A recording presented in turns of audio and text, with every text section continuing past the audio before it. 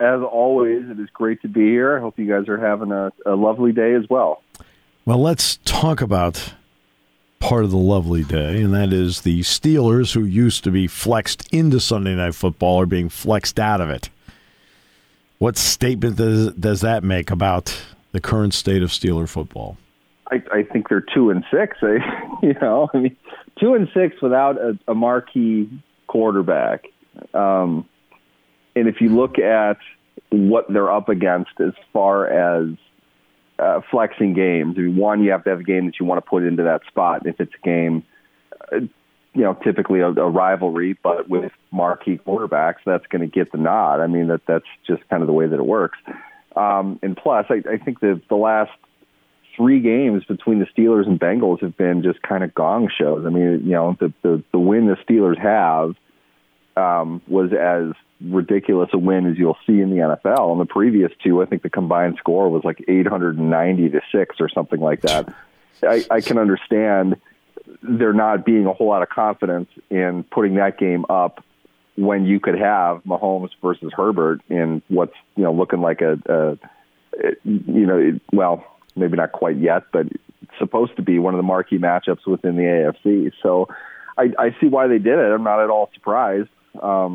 If anything, I mean, you usually hear sports writers rejoice when the team they cover is taken out of prime time. Yes. It makes it a little bit easier of a night, but I'm not quite at the age where I want to admit to that. But, it's you earn these sorts of things in a way.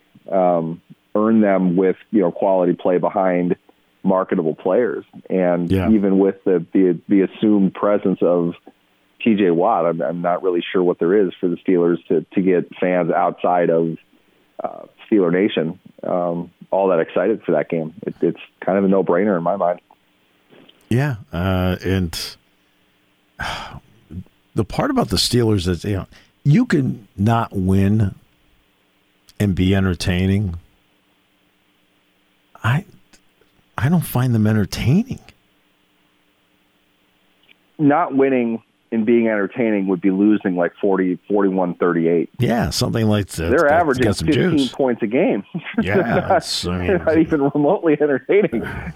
If they got 2 touchdowns, that would be an improvement. For what they're currently doing. They currently, with the quarterback they have now, they're turning the ball over a lot.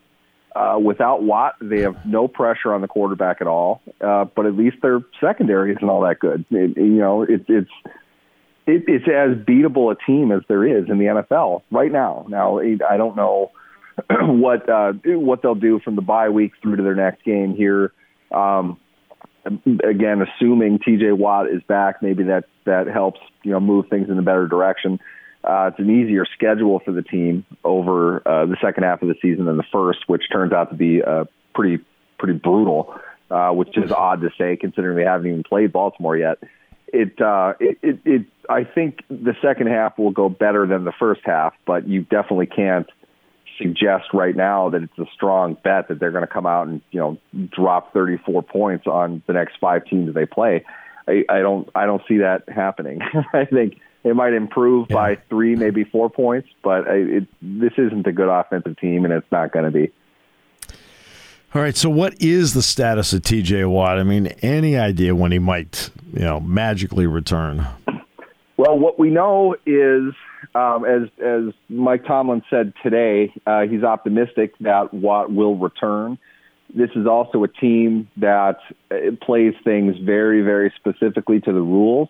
They're going to wait until the last possible minute that they have to activate T.J. Watt back to their roster, make a corresponding move along with that. That's probably what part of this practice week is for them, to kind of figure out what direction they want to go with that, with whatever player isn't going to be around for them beyond. When Watt comes back, somebody's got to go, and they'll figure out who that is.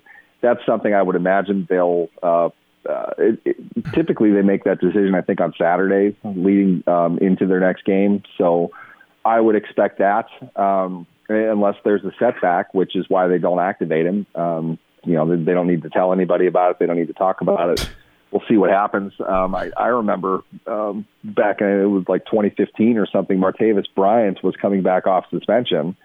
He was eligible to, and they hadn't brought him back, and he got injured in practice.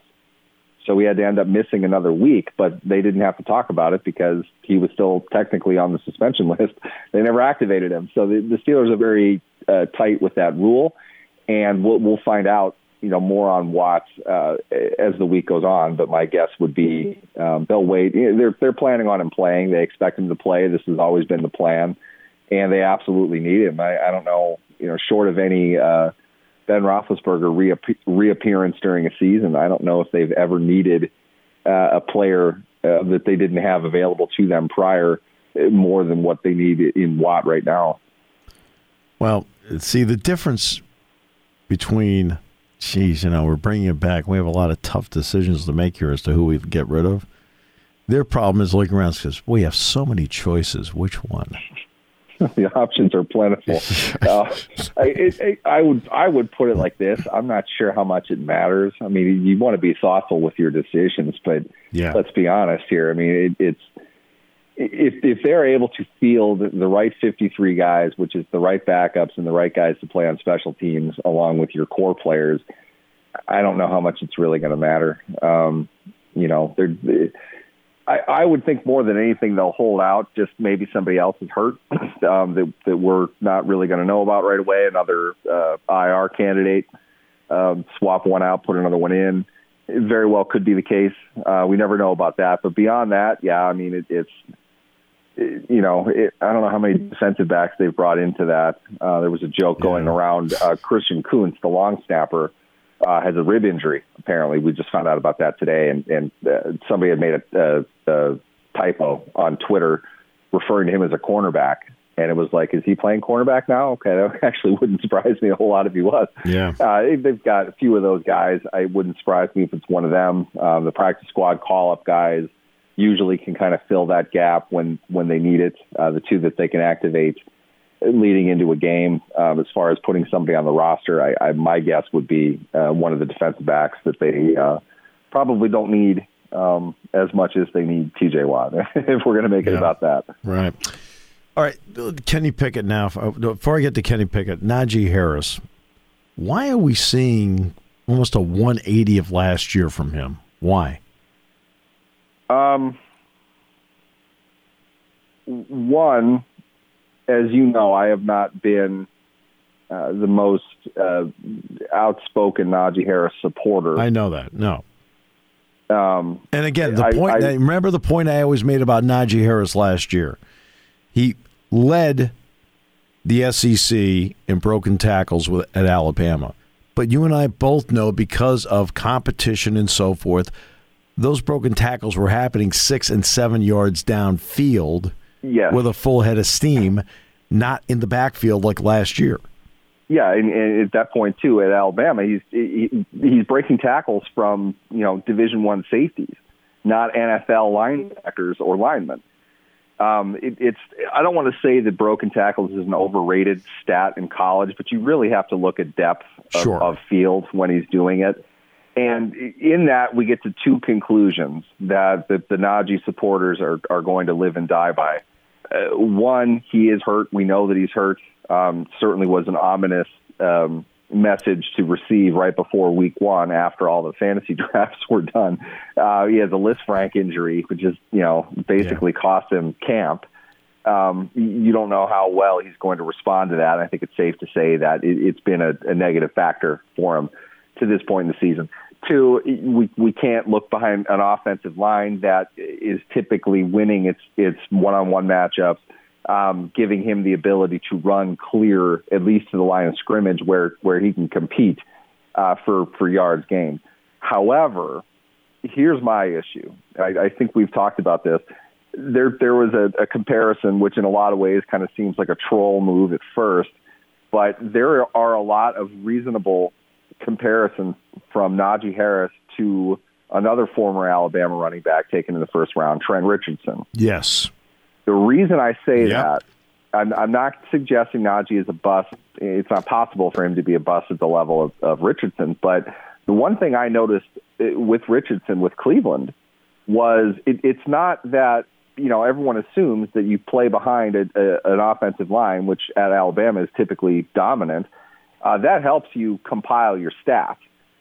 I don't want to look at it in a results-based fashion, but it really seems that both Richardson and now Harris have the same sort of, call it almost a nervous tick, moving side to side with their weight when they're approaching the hole. Yep. That, to me, and I've been told this by coaches before, it can indicate the player is not sure where the hole is. That's not a question of, people often think a run play is, you run to this specific spot on the field and you cut at this blade of grass. They did that back in the 40s. That's not the way the game is played anymore. It's fluid. You move with, where your blocking is. Harris doesn't see it. And the reason it stands out to me so much more this year, I'm not entirely sure he didn't do it last year. But one, I think the injury is wrecking his confidence in his body. And because of that, he's not approaching things with a full head of steam. He's not going into it all out. And two, the injury is really bringing out what his great limitation is. And this is something you'll never hear Mike Tomlin say because they drafted him. They grossly overrated how good of an athlete he is, how explosive he is, all these things that I just never saw on tape when I watched him in college.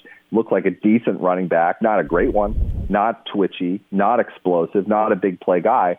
His foot injury takes away his power. He doesn't even have that now. And what we really see above anything else, he doesn't have vision. Yeah. He's not seeing lanes. Right. There's a world of difference. And I've talked about this on your show a bunch of times.